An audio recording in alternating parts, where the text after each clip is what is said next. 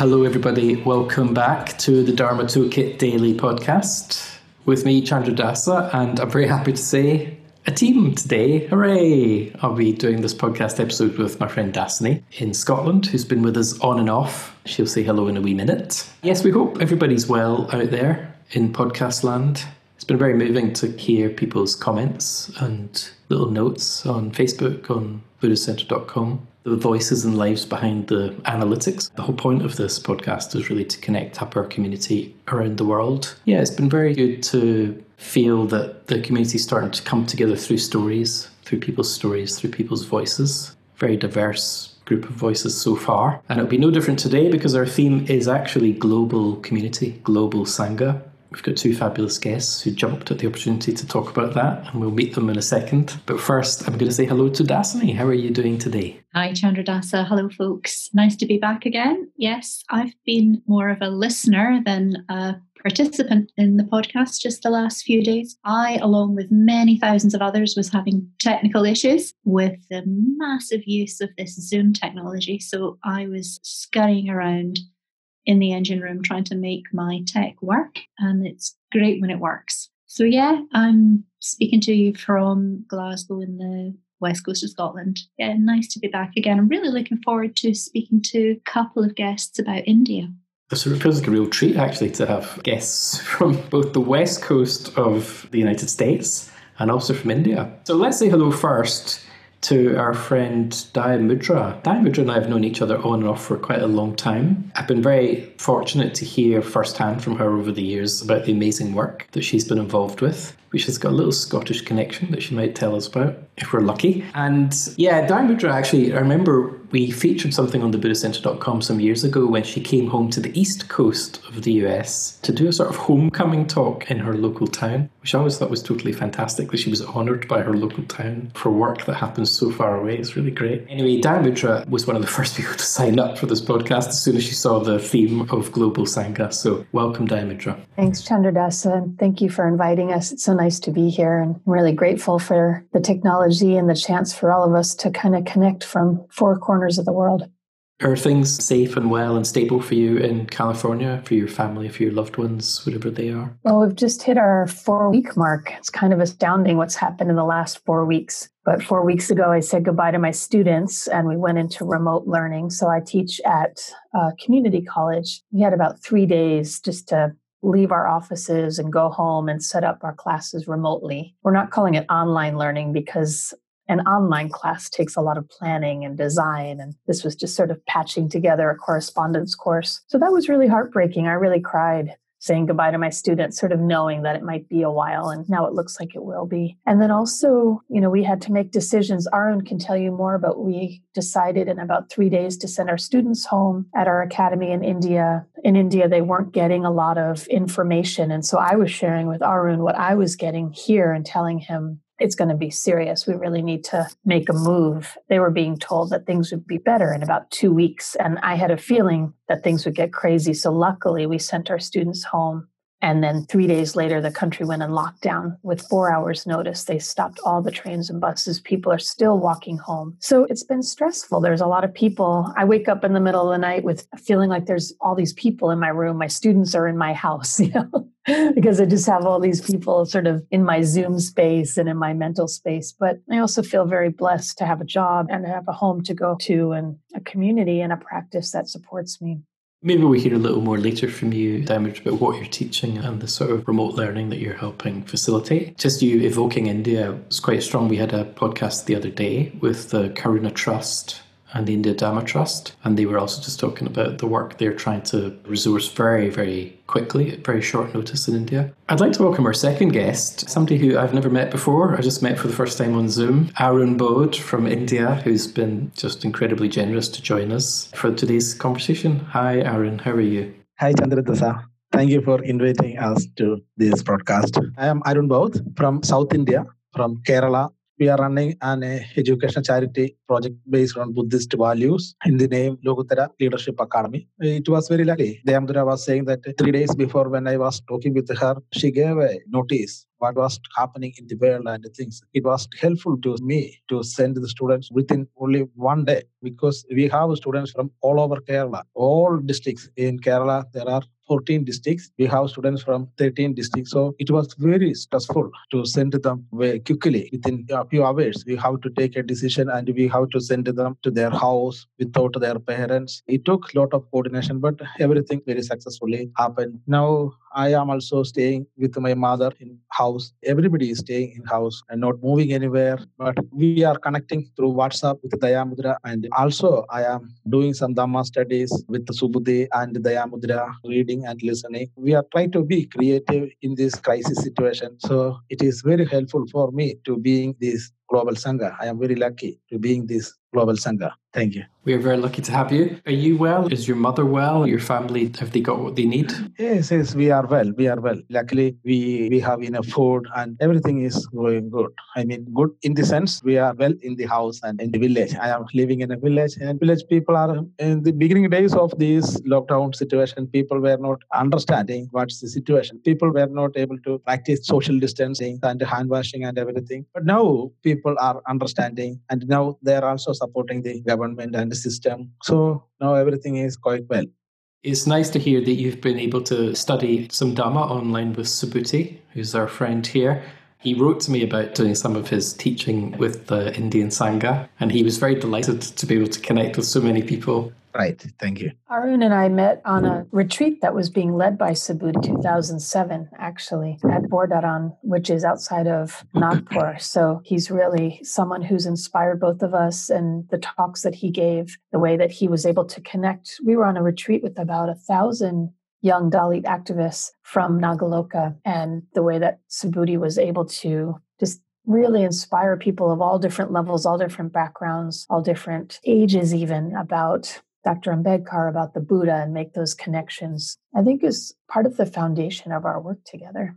Yes, for people who are listening who may not know who Subhuti is, that's a very good description of him, Dayamudra. He's part of the foundation of our work. He's been a senior member of the Triratna Buddhist Order for many, many years, since the early 70s, and in a way helped build many of its structures and institutions. But in the last few decades, he's been extremely active in India and helping support the Sangha in India, the growth of the Sangha, the deepening of our community, and he's inspired many, many people. He's got the most amazing energy. He's unstoppable. And currently he's in his home in Wales as well. This is round about the time of year where he would be running retreats for, a whole variety of different kinds of retreats for his friends in India, just basking in the Dharma in India and really enjoying himself and really delighting other people just with his friendship and his real relish for teaching the Dharma. And then coming back to the UK, to London and different areas where he teaches. So it's a bit of a time for Subhuti himself because he's off his usual calendar, his relationship with time, his relationship with geographical location. Well, for all of us, that's the case, isn't it? We cannot go to the places that we go to give us meaning in our lives. And we cannot think, well, this is the weekend. I'm going to do this at the weekend. I'm going to go there at the weekend. I had this significant family or retreat event planned. We're just suspended now in this state of not knowing what comes next. And I guess the only thing that we have moving forward is imagination. And if we can tune into it, a sense of compassionately identifying with others in this situation. That's very well put. It's one of the themes that's emerged all week in the podcast is the necessity actually for a community to engage imaginatively, for people to really bear in mind that behind the computer screen, there's a life. It's a bit easier on Zoom, isn't it? Because you can see people and that's nice. But even then, it's like they're two-dimensional and they appear like, a quiz show on your television. There's little panels of people. Yeah, we've been urged by various guests actually to really make a practice of engaging imaginatively with each other, holding each other in awareness, maybe in a way more than we normally would. And there's been a bit of a consistent wish from people that we don't go back from there when this is all over, that somehow we find a way to remember that kind of practice. Let's hear actually from our guests about, why did you want to talk about Global Sangha? What was it that kind of made you go,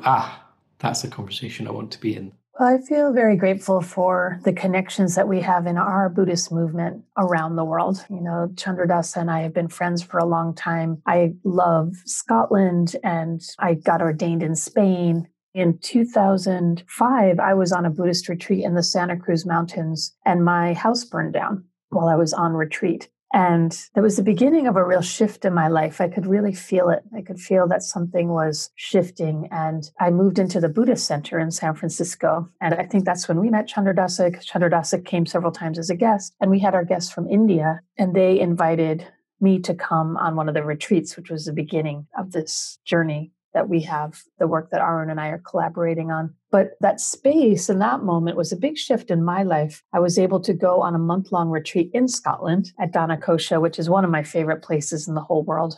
I've been on a few retreats there. And I just was sitting in their little library there, and I just found a book about Dr. Ambedkar by our teacher, Sangharashita, and it just cracked something open in me. This man who brought together things that I really love, this love for Buddhism, the spiritual path with social justice, and a wish for humanity. A lot of people don't even know who Dr. Ambedkar is. So Ambedkar was from the community considered untouchable in his lifetime, the community that calls itself Dalit now, a caste-oppressed community. And Dr. Ambedkar, he was born in 1891, died in 1956. He was really part of this very important moment in world history, early 20th century, when India became independent, so many things happening in the world. And he was able to rise above his caste situation. He was educated at Columbia University in New York. He studied with John Dewey, who was one of the fathers of public education in the United States, went to the London School of Economics, and then came back to India and was the chief architect of the Constitution and really committed his life to true democracy in India, inspired by Buddhism, with a vision for humanity that I find very inspiring. And I think we can see the continuation of the caste system that none of us have ever learned about Ambedkar in school. But his contribution to Indian history, to world history, his vision for humanity was just something that's really inspired my own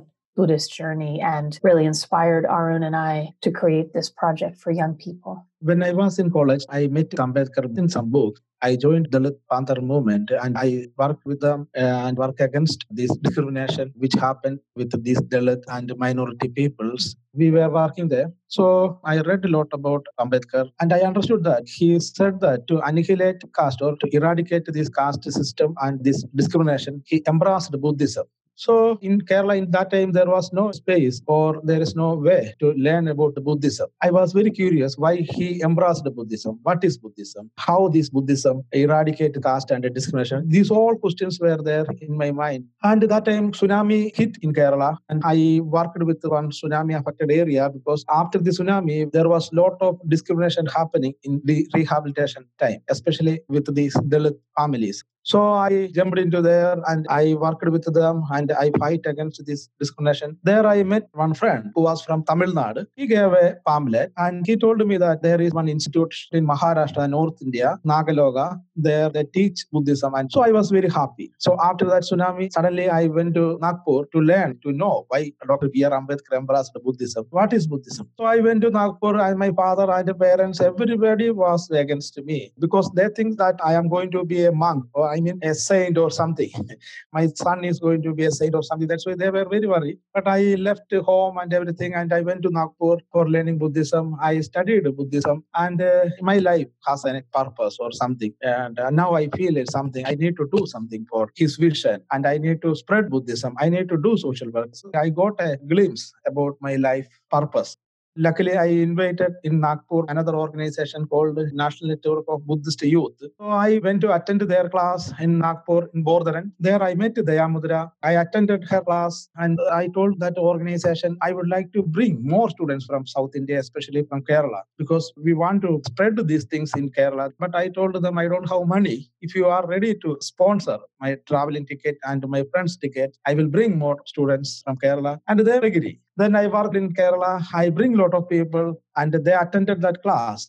At that time, Dayamudra was sponsor our traveling expense. And I met with her and asked her, if you are ready to come down in Kerala, we will organize a program because it is very difficult to bring students from youth from Kerala to Nagpur. So if you are ready to come down in Kerala, we will organize a wonderful program in Kerala. So luckily, Dayamudra agreed. Then next year, she came to Kerala in 2009. We organized a small program with a small house. We rented a small house. Around 15 people were there. She led basic Buddhist teachings, also communicate English program. And one day she made a program for the long-term and short-term vision. I am still remembering it. One night, she made us to draw what's the next year program. She asked us, long-term vision after 5 years, what you are going to do. And we made a diagram. Next year, we told her we want to conduct the same program with 50 students, half girls. She was very eager. And she went back, and I also went back my house. And I worked 1 year.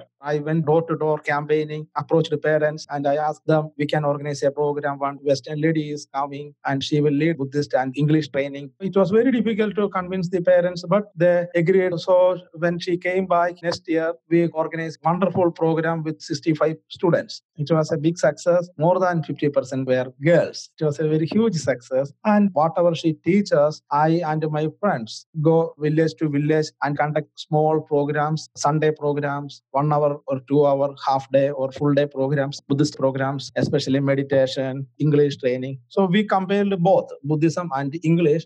So after 5 years, we were able to start our own institutes. In 2014, we started one organization, Loguttara Leadership Academy, and we rented one house and one building. In the building, we provided English training. In the house, there was only boys students first time. It was a residential training program. So Dayamudra developed an English curriculum for us, and we run that English curriculum here. And next year, we build our own small hostel for boys. A lot of parents and students, we all come together and we build by hand a wonderful hostel. Now our hostel can accommodate 50 students. And after the third year, we started a girls' hostel. We rented a house and a lot of girls attended our program. Now we have a girls' community and a boys' hostel and a school with a wonderful syllabus. So we are providing training program for the dropout students, especially from this Dalit community. These working people's community have no access to get a good education, especially basic education. They haven't any basic English education. They haven't any basic mathematical education. So that is why they are dropped out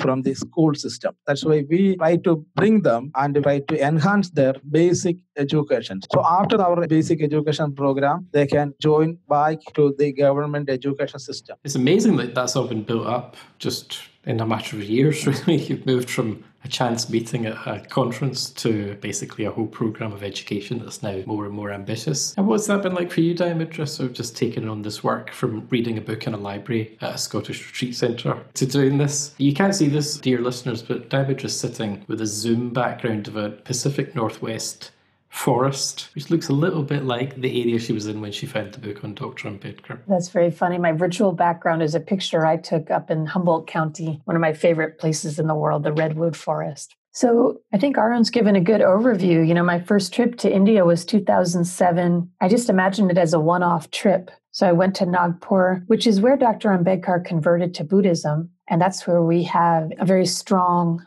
Buddhist movement there, our international movement. Triratna has a strong presence in India, and a lot of it is organized in central India, in Nagpur. And so I was going on this retreat, and then I was just going to go to Kerala for a few days to go to the beach. And that's where Arun heard. He was one of the few people there from Kerala. And he said, oh, Dayamudra. At the time I was Anne before I was ordained. And so he came up and said, you're going to Kerala. It's amazing. I'm from Kerala. So that was really the beginning of our friendship. And then as he said, they all invited me to come back the next year. He really wanted to bring more people from Kerala. So Jai Bhim International started just to raise some money from friends and family to bring students from the south, from Kerala, and then from the north, our friend Sachin, who now lives in Mexico. So this friendship just continues. And I've seen Sachin over the years in Mexico. He's married and has a little boy, and he leads tours in India. So Sachin was organizing students in the north, in Bodh Gaya. So we were bringing students from the north and the south. And that was the beginning of our work.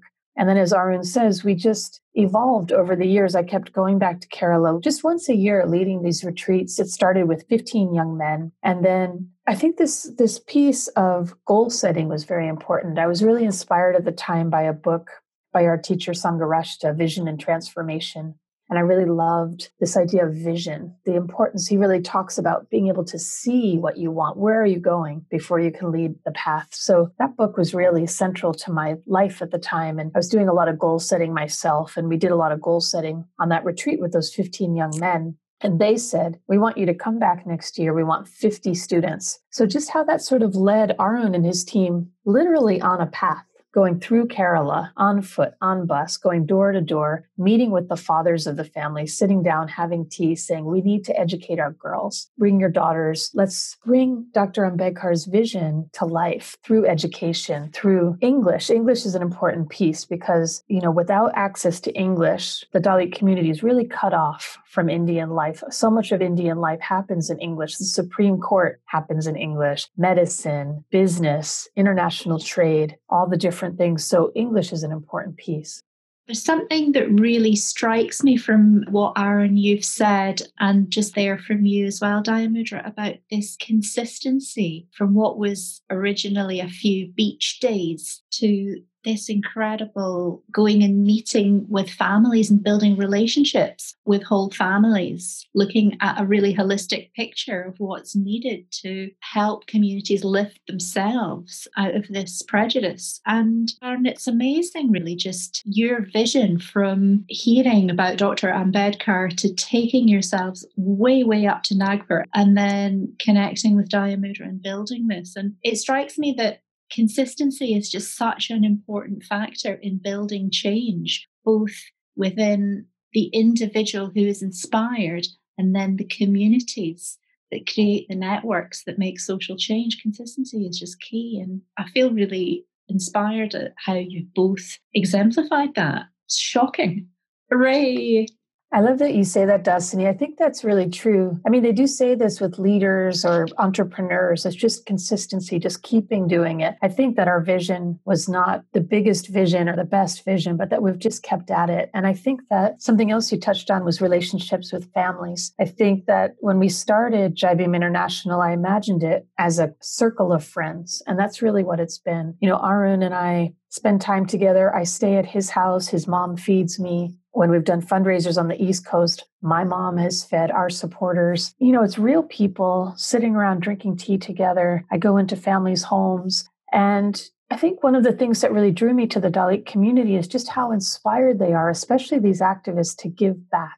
There's this concept in Buddhism of the bodhicitta, that you are just inspired to help humanity. You're inspired to, there's that vision of the bodhisattva of the 1,000 arms, and each arm has a hand, and each hand has an eye that sees what's needed, and each hand is holding a different tool. That's the vision for our Buddhist movement, our order, and just this idea of what's needed here. And I really feel that with our Dalit friends in India, that they always say, I want to give back to my community. And so our students are inspired. And over the years, they have taken our work forward and our circle of friends have grown. And now we have everybody on our team has been our student. And that's my vision, that I'll be able to step back and they'll be able to take over. And they're already doing it. We have an incredible team. The one part that we haven't really touched on is the team that we have on the ground at our school, the teachers and the office manager and the hostel managers. In December, I was back. It's been 12 years that we've been doing this work together. And I saw the senior students now were the next layer of leaders. And I was just so inspired. They just sort of came back.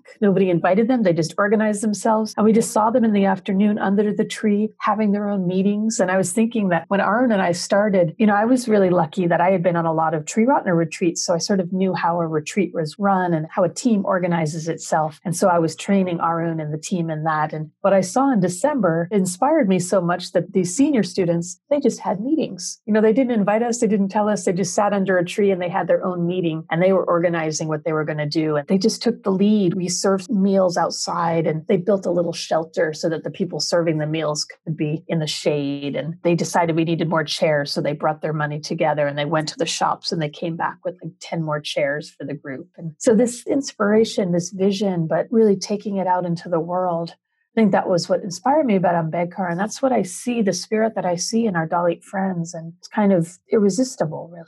Irresistible is a good word for the work that you guys are engaged in. Arun, I wonder, what sort of hopes do you have for the kind of work that you've been doing? What hope do you have for its expanding in Kerala?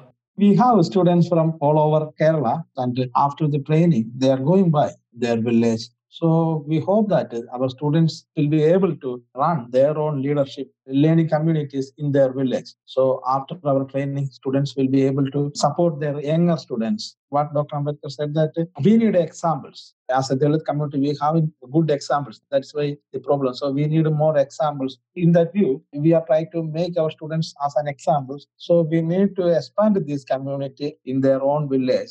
That's our vision. So that will be very helpful for all Kerala and our villagers and these Dalit communities and their society, and how they can contribute for self and social transformation.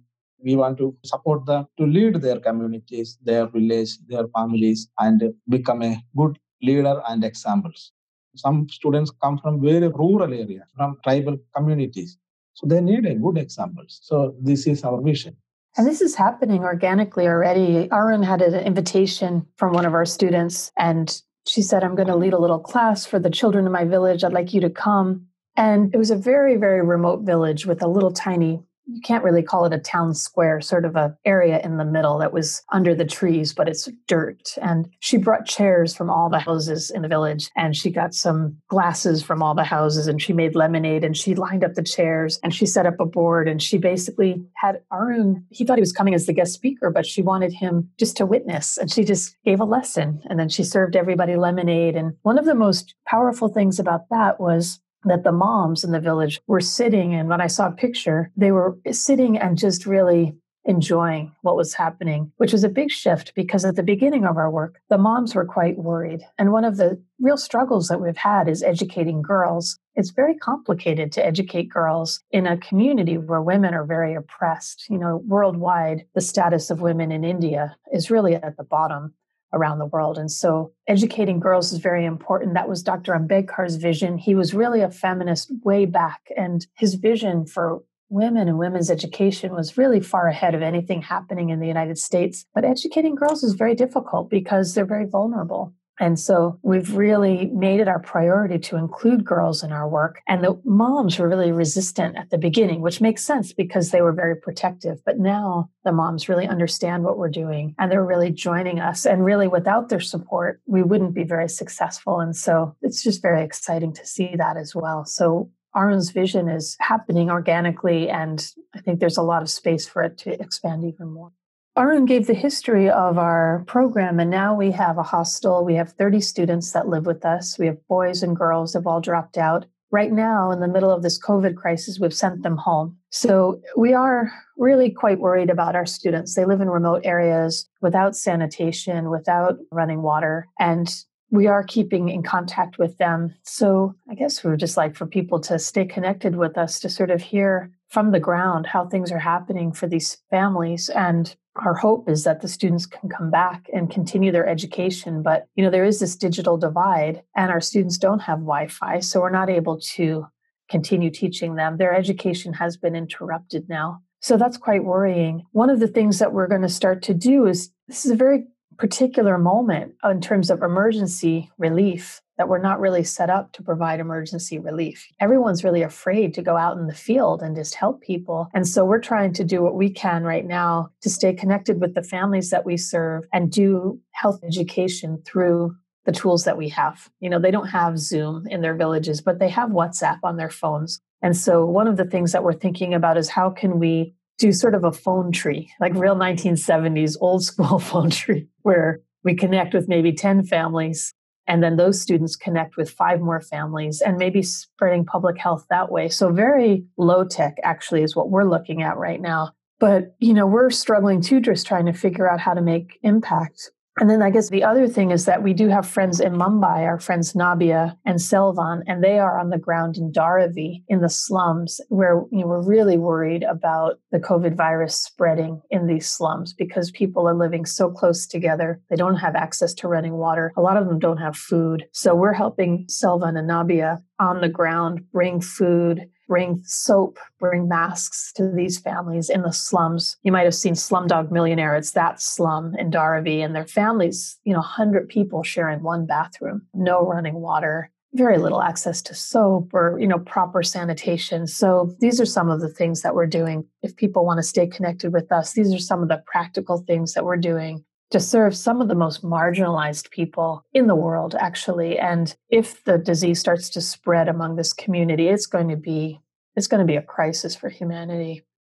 And Diamudra, I saw that you shared on the Jai Bhim Facebook page about the situation in Dharavi, and I was really grateful to see that. And I also noticed that you'd shared about the incredible community kitchen work that's been happening in Kerala with the local Keralans off their own bat just feeding each other. That's true. And I think the situation in India is quite dire, but the state of Kerala is quite exemplary. So we're hoping that the other states can follow Kerala's example. And I think Kerala has a very good history of taking care of its people. And so right now, the families that we serve are fine and the situation is fine, but we just don't know what's going to happen. And so we're really just trying to stay grounded in the present and trying not to get overwhelmed by anxiety, right, and fear. I think, sitting with the first Buddhist principle of dukkha, of suffering. This is incredible suffering. And so how do we face that without shutting down, without feeling powerless? It's a great question. It's been coming up regularly through all these conversations. Just as human beings, how do we meet fear and the sorrow, the grief, etc. And the tools we have at our disposal are not always adequate. Listening to you, Diamudra and Aaron, just there's so much kind of, I suppose, love behind what you're doing and so much of a sense of that imaginative connection that we talked about at the start, that manifesting in real life, manifesting conditions. And the creativity, working around technology. I love the idea of there being a phone tree in a village in Kerala, just connecting up these very diverse parts of our global community in Triratna and in the Buddhist world. So thanks very much for turning up today to make our conversation about global Sangha a bit more real, a bit more grounded in what it's actually like. Yeah, so thanks very much to you, Arun, for taking time out in your day, in your evening, in fact, to talk to us. Thank you, Philip. We hope you and your family and all the people in the village stay well. Yeah, we'll be holding you in mind. And thanks for all you do. We really are grateful to the Buddhist Center Online, and so many of our friends in India listen to the podcasts that you put out. And right now we're studying about the Bodhisattva together. We're doing Dharma study using these podcasts. So the impact that you've also had this vision and have just been consistent with it. So we are very, very grateful to you. Thank you. We are following this free Buddhist audio. It's very helpful, very, very helpful for me, especially we are remote. So if we want to attend any Dharma retreat, we have to go north. That's very distant. Thank you very much, Arun. It's nice to hear that it's being used in India still. All our friends in India are always so lovely about it. And actually, many of the talks now come from India. And not just from Western Order members going to India, but from Dhammacharis, sometimes Dhammamitras in India, just talking about their lives, talking about their experience, which is always great. And thanks to you too, Diamudra, for just everything you do, quietly, steadily, patiently, beautifully in the background. It's always nice when Jai Bhim International pops up on the Buddhist Center Online. So it was a delight to hear what you're up to see the new kind of shoots from this amazing work that you seeded all those years ago. Thanks, Chandra Dasa, and thanks, Dasini. It was really nice to meet you for the first time. Thank you. Yes, thanks, Dasini, for joining us on the team again today. I have to say, it's very nice not being on my own in these conversations. It makes me feel slightly less late night television than I would otherwise. You're the host with the most, Chandra Dasa. I've just got a final thought, really, which is just how, gosh, Aaron and Diamudra, I'm almost speechless, but really never speechless. But this conversation feels like an exemplification of why giving the Dharma is the highest gift. It's really obvious that this is what you do. I talked about consistency and intensity. That's what creates change. And you're really exemplifying how in India the emancipation of the community and the emancipation of the individual are completely the same movement. So thank you, both of you. I feel really grateful for that reminder. Thank you. Thank you. So yes, thank you very much. It's true, the gift of the Dharma, just changing lives, not something dry, dusty and abstract, but something that's radical, revolutionary, changes the world, one person at a time. We hope wherever you are, wherever your lockdown, shutdown life looks like, you're feeling some sort of connection with that spirit of the Dharma in your own life, in your own community, and that in a way you will carry it forward as a little flame of fire whenever all this ends and you go and talk to your friends, you talk to your families, you talk to your work colleagues, etc. Just taking the Dharma out into society and making a difference with it. Thanks for tuning in. Thanks for being more than just an audience, part of a community, and we look forward to seeing you again soon. You can continue to meditate with us every day, if you like, during the week at thebuddhacenter.com/toolkit. You'll find the online meditation times there. We've just finished our home retreat, first one on sailing the worldly winds. We're going to leave all that material up for you so you can do it whenever you like. And in a couple of weeks' time, there'll be a new one, a new home retreat will start, looking at the cultivation of positive emotion, which I'm pretty sure everybody's going to need at some point soon, if the novelty of this hasn't worn off already. And we'll continue to bring you some great Dharma online, some great evocations of community in these podcasts, and on the Community Toolkit space, if you want to connect with us there and share what's keeping you going, what's inspiring you with the Dharma. Yeah, so we look forward to seeing you soon. Hope you stay safe and well. Bye for now.